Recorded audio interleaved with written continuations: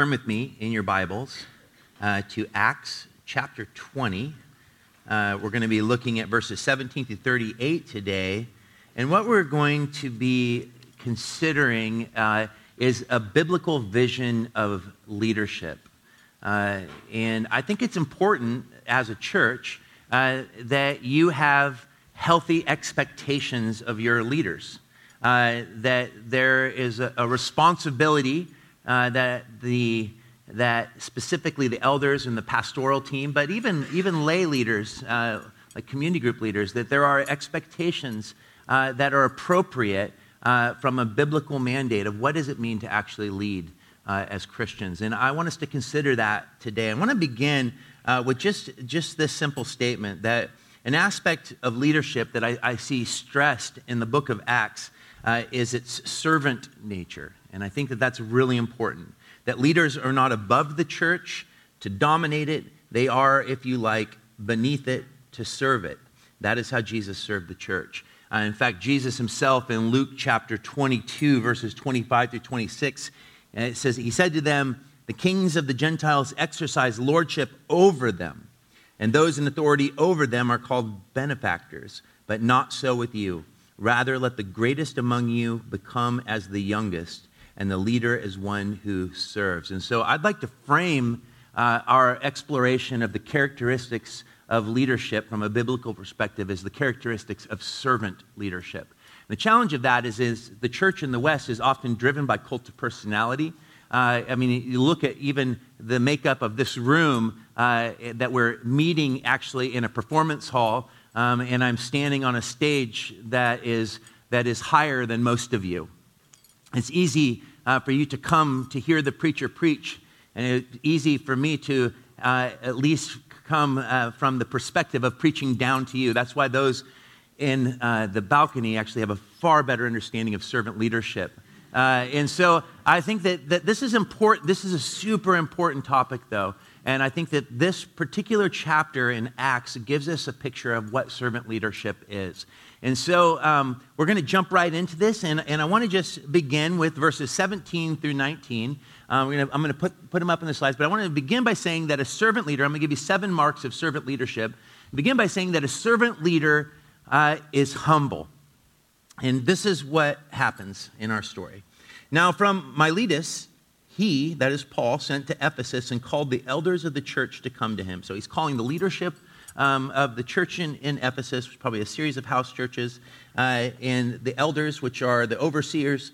And when they came to him, he said to them, "You yourselves know how I lived among you the whole time from the first day that I set foot in Asia, serving the Lord with all humility and with tears and with trials that happened to me through the plots of the Jews." Now, I want to just begin by showing you that Paul calls these elders together. He knows that this is going to be the last time he sees them. He wants to impart to them wisdom. And he begins by talking about his own ministry, and he refers to his ministry as humble.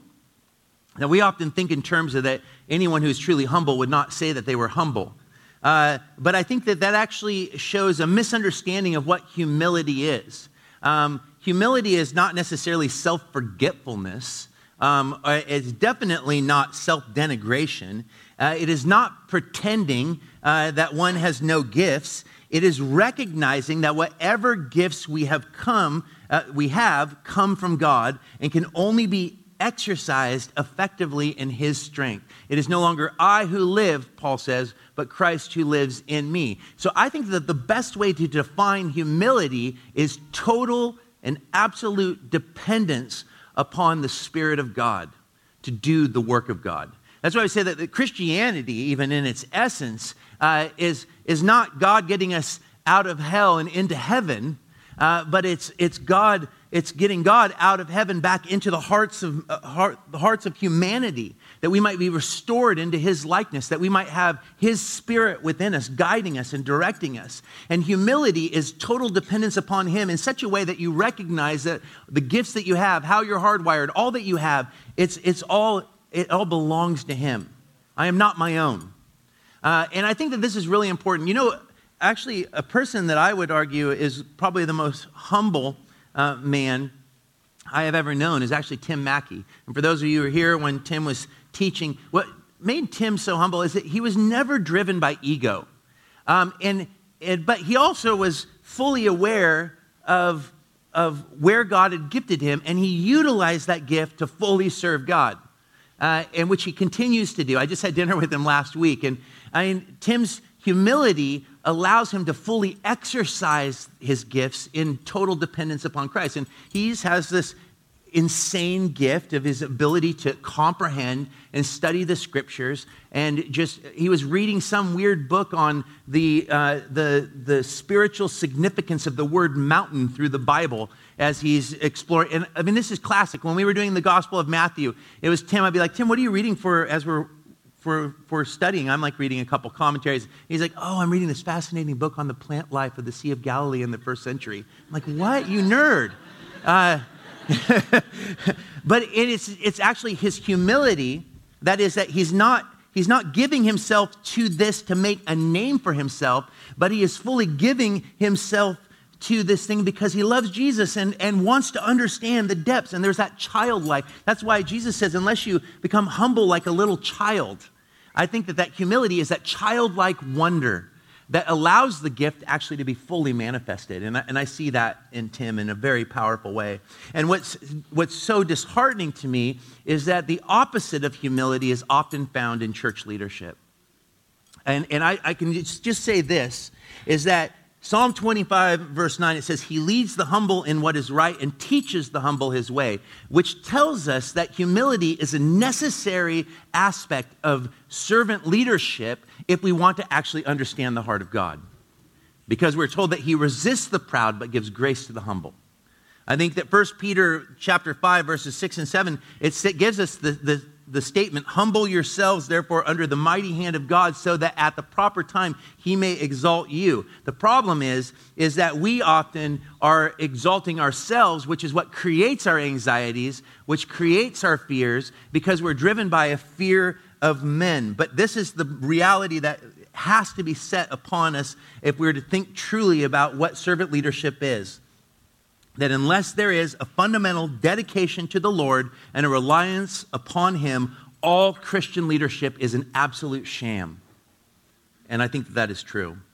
And what I've seen again and again are Christian leaders that fall by the wayside because they allowed pride to set in. And that is that pride comes before the fall.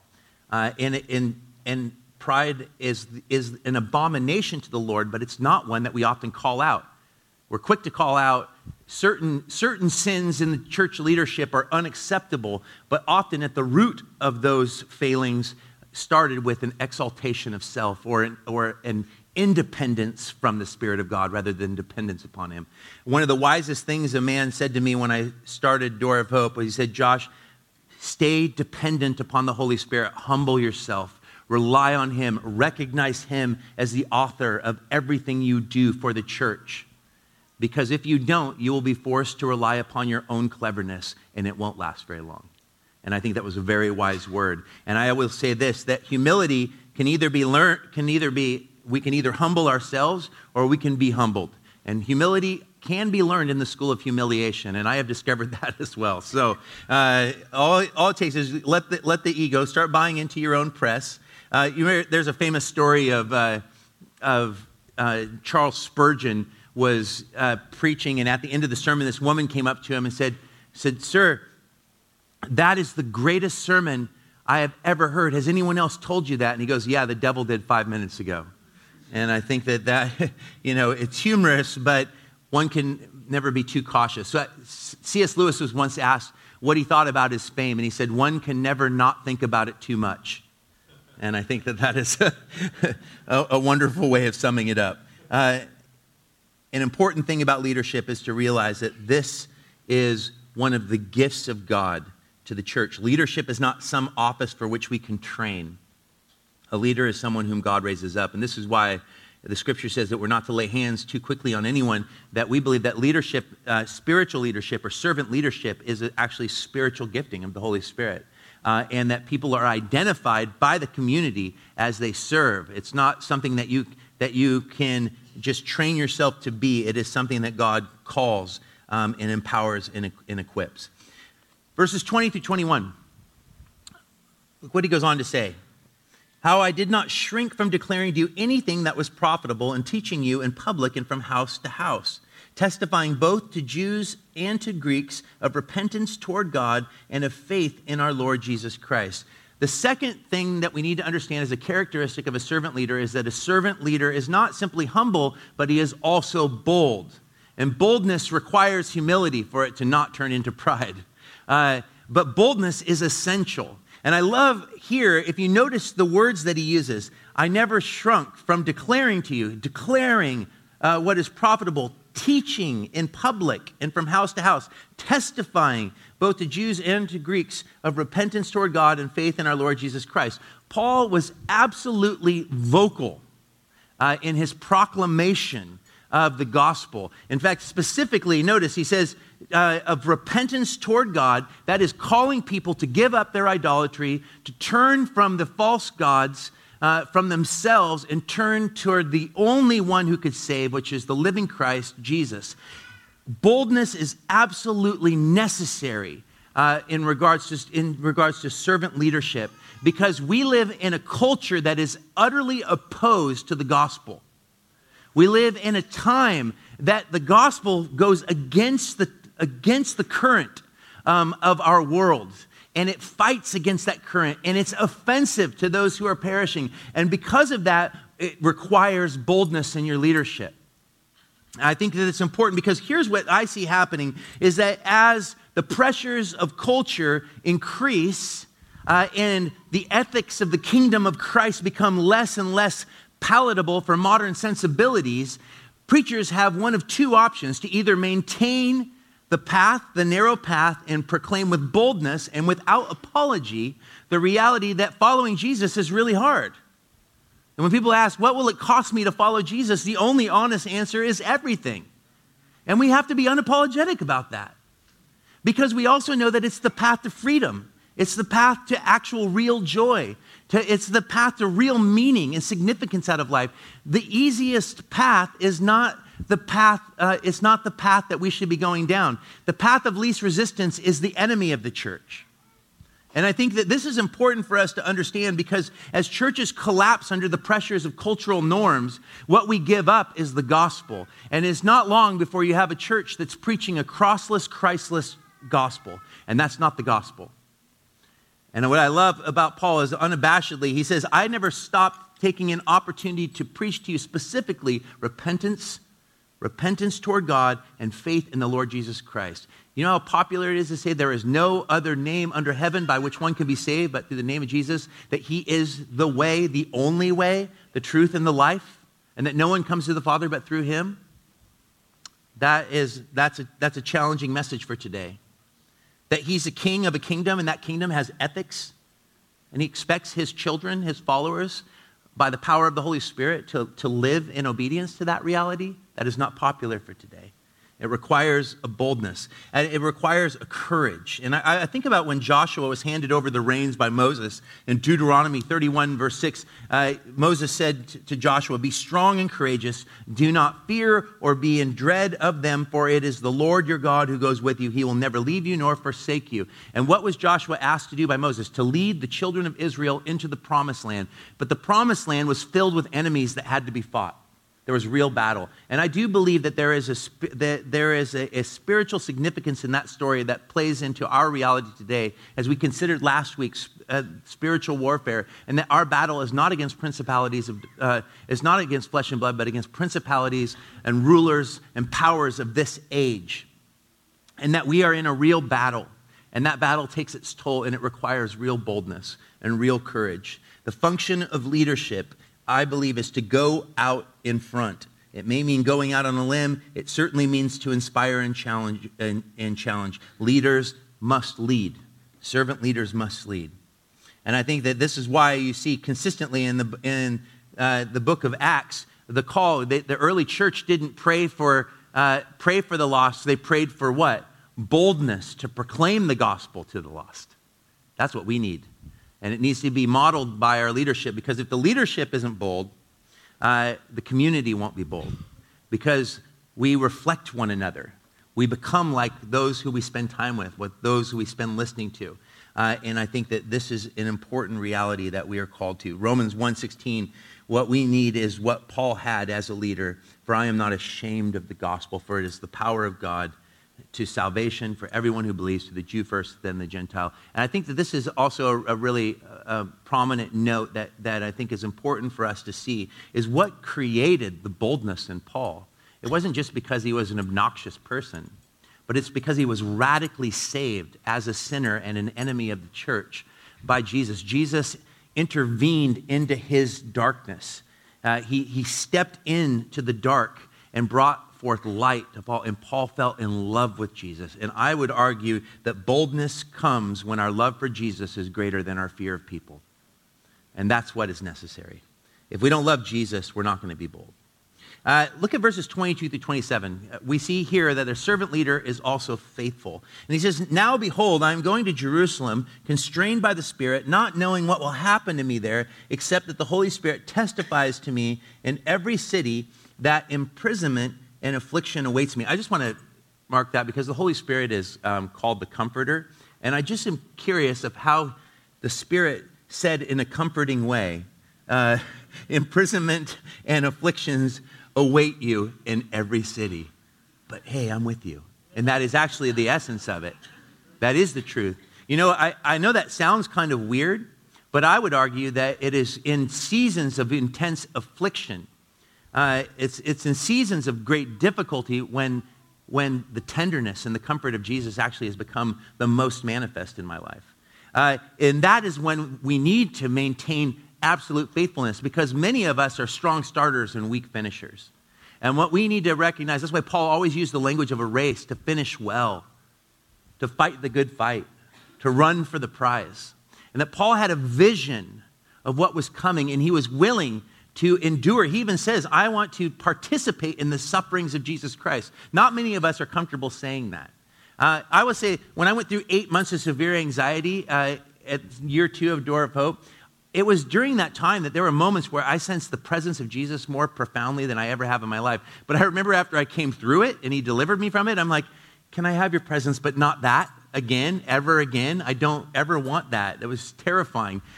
Thank you for letting me go through it. I needed to have more empathy and care and concern for others that were going through the same kind of thing, but please not that ever again. But it is true that when we are in pain, that the voice of Jesus, the comfort of Jesus, the comfort of his Spirit becomes even more clear. And I like what he says here.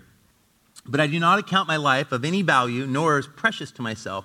The Holy Spirit says, Paul, you're going to experience these trials as you stand fast in the gospel.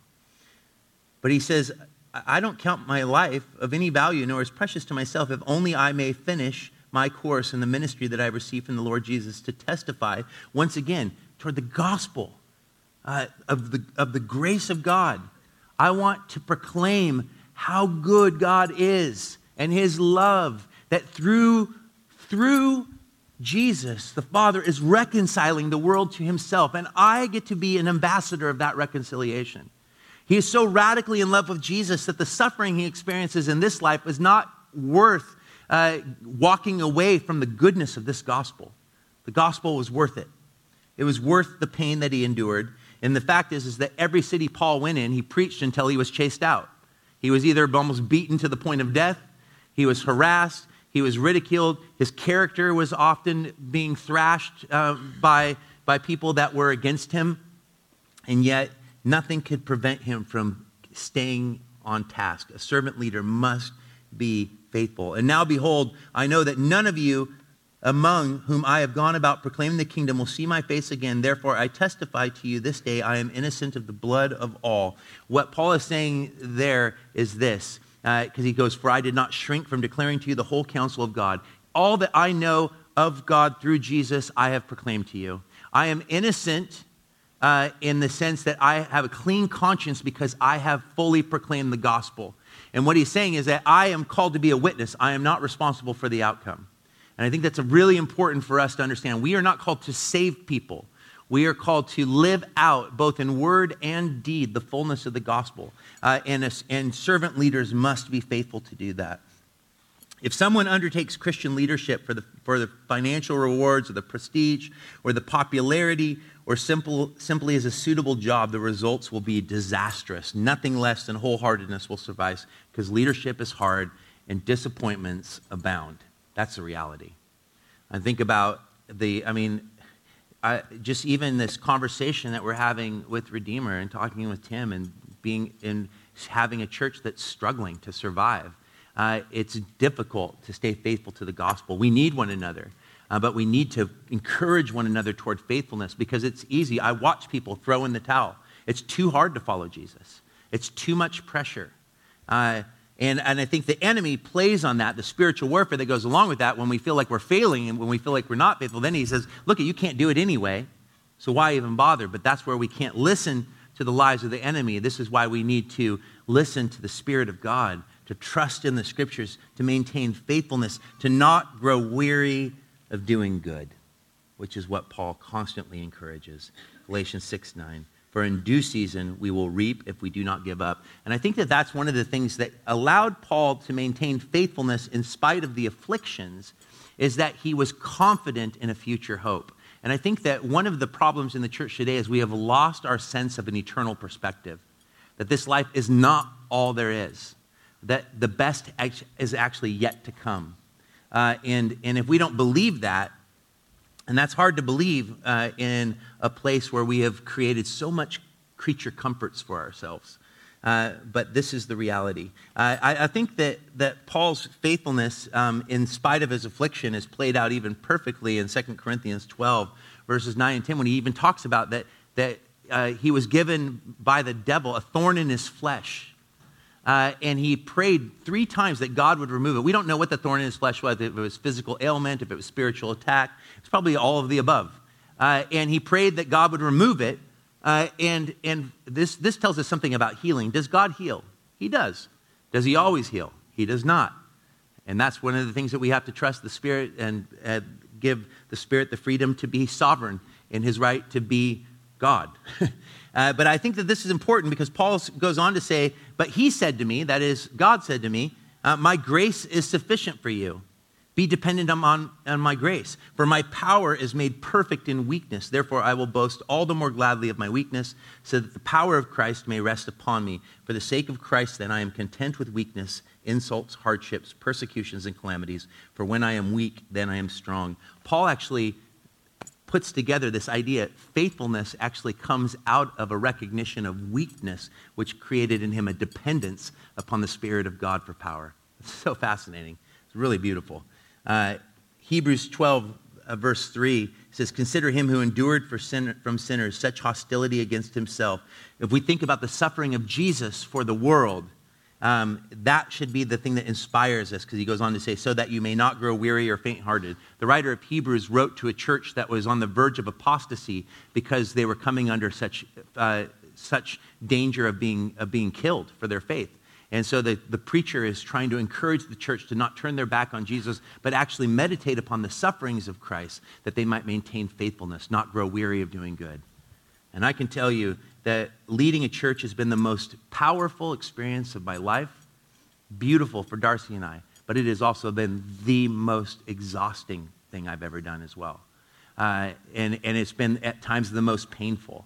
We have watched so many pastors in the years of ministry. One of the church we once worked for, where the pastor and his wife had been hurt so many times by people within the community that they just basically chose to not have friends any longer. Because they couldn't handle the pain of it. And I think that is a reality, but what we have to maintain is faithfulness. We have to push through those things, because the rewards are great too. The gift of being able to serve the King. A servant leader is faithful. And I know, I've gone through I'm convinced, some may say it's just because I'm 45 that my beard is turning white. I think it's you guys that's doing it to me. I don't know. Maybe it makes me look wiser. A servant leader is also watchful. Look at verses 28 through 31. Pay careful attention to yourselves and to all the flock in which the Holy Spirit has made you overseers. And here Paul turns the attention from himself and his own ministry and the realities of what he's experiencing. And I love what we just saw. He's faithful. He's like, I don't even care about my life as long as I fulfill the mission that God has given me.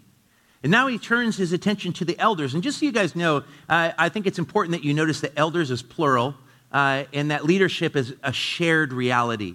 And this is why Door of Hope has a plurality of elders. I do not make decisions in a vacuum.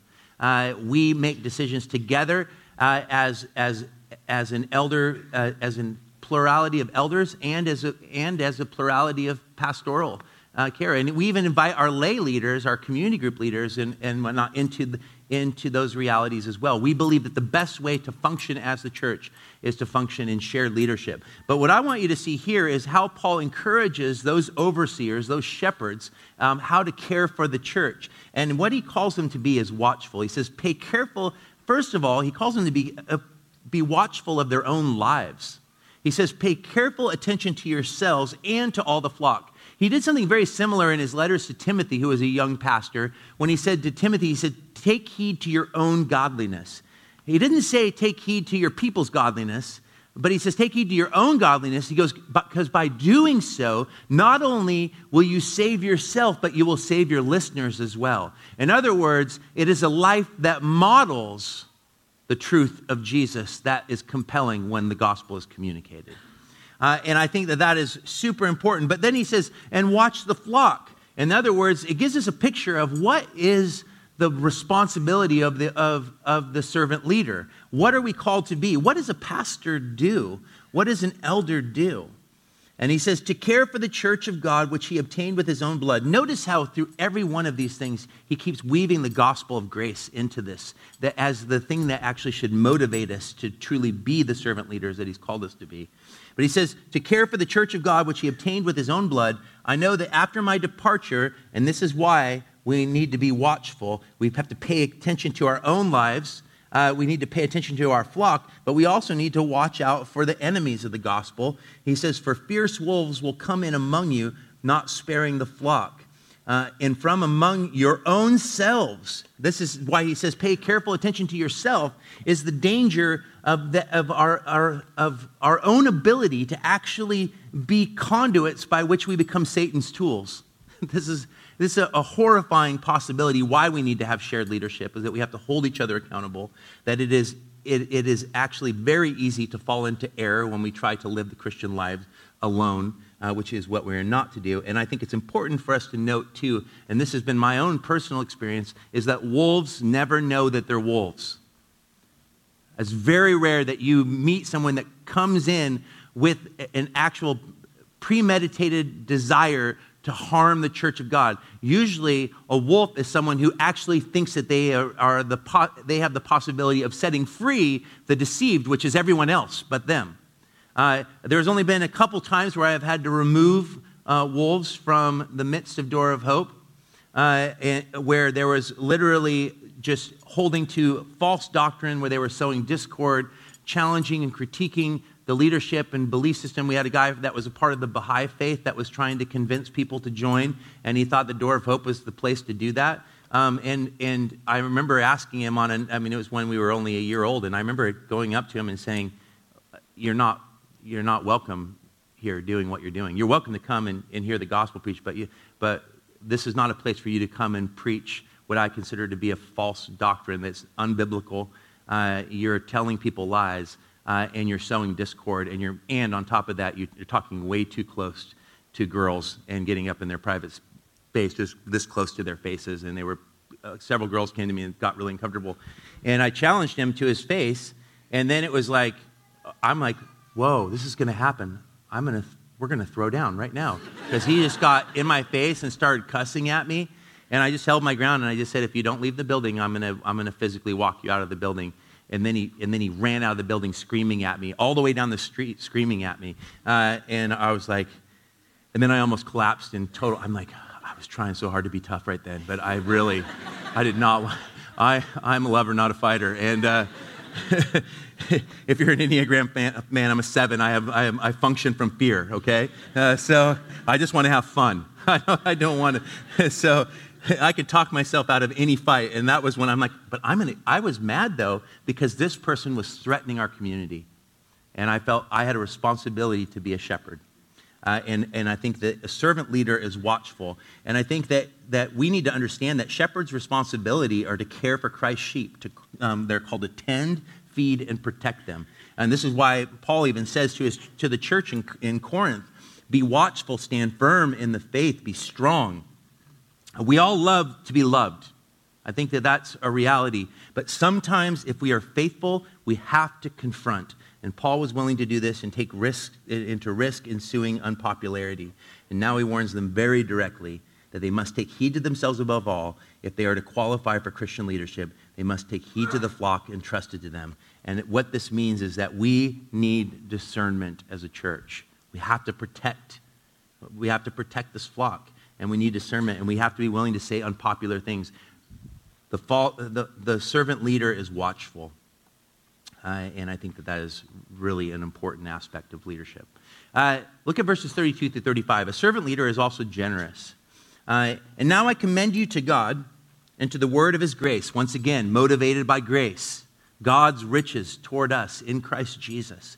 I think that this is important. The gift of God's love that comes to us in Jesus is what inspires us to be servant leaders, to be humble, to be bold, to be faithful, to be watchful, and it definitely is the thing that motivates us to be generous, which is able to build you up and give you the inheritance among those who are sanctified.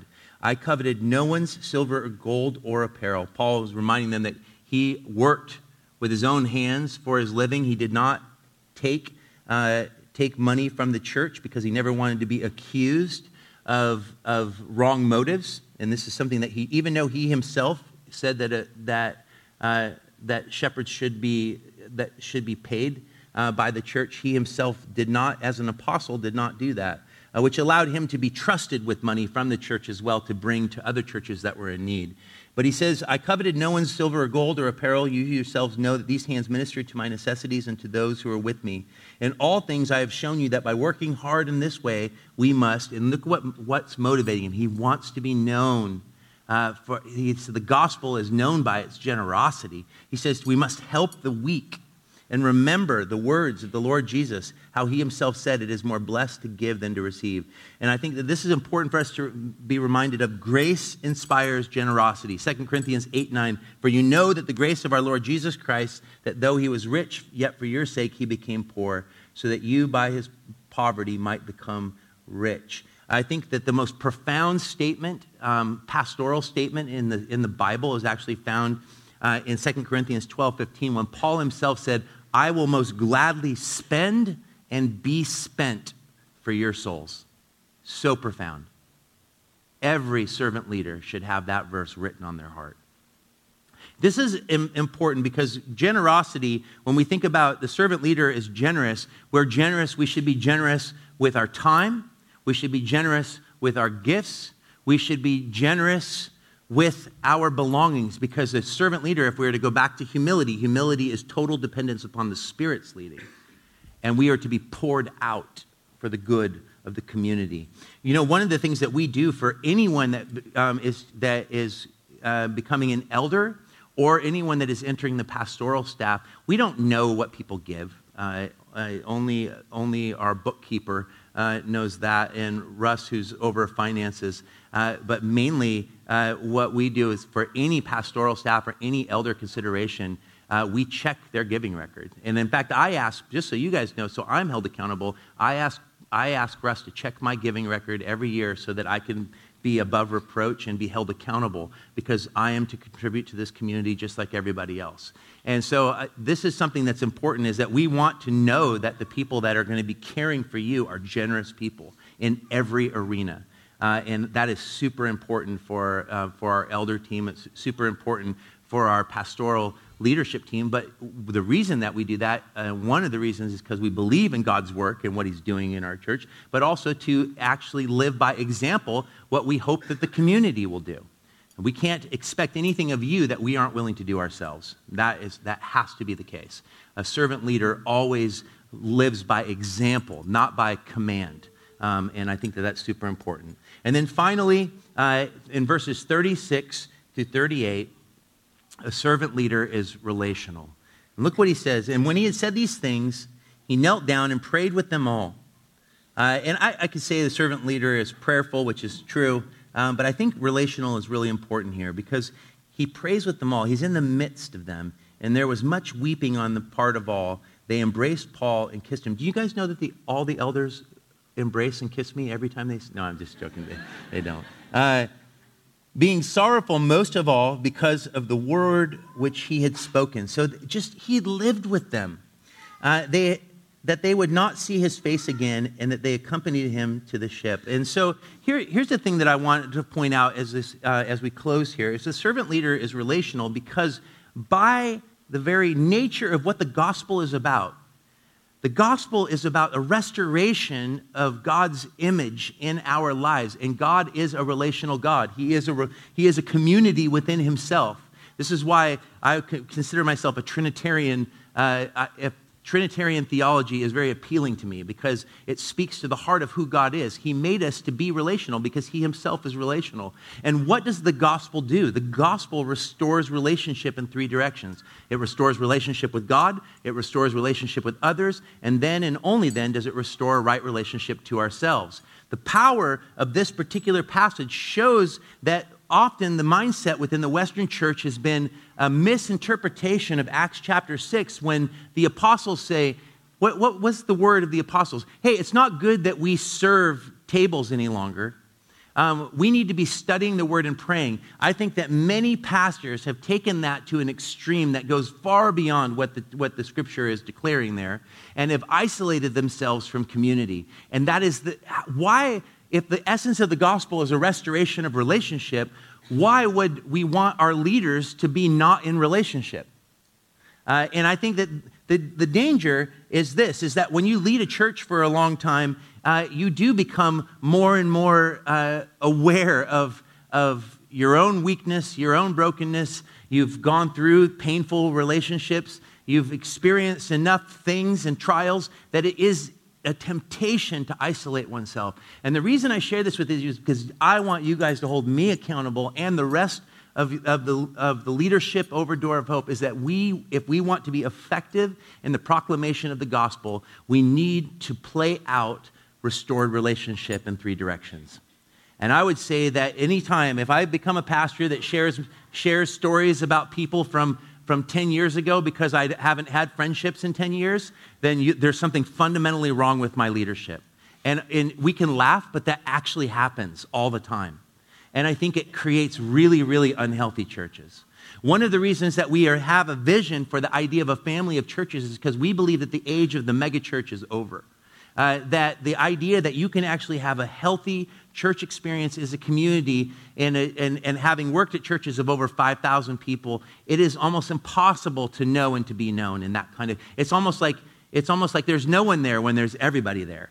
And so one of our hearts is, what would it look like to have a family of church communities where more people have the opportunity to serve, where we raise up more pastors to lead communities, where we see more effective integration into the various communities throughout Portland where the gospel is going forth because there's a reconciled people bringing the reconciling word of Jesus to that community.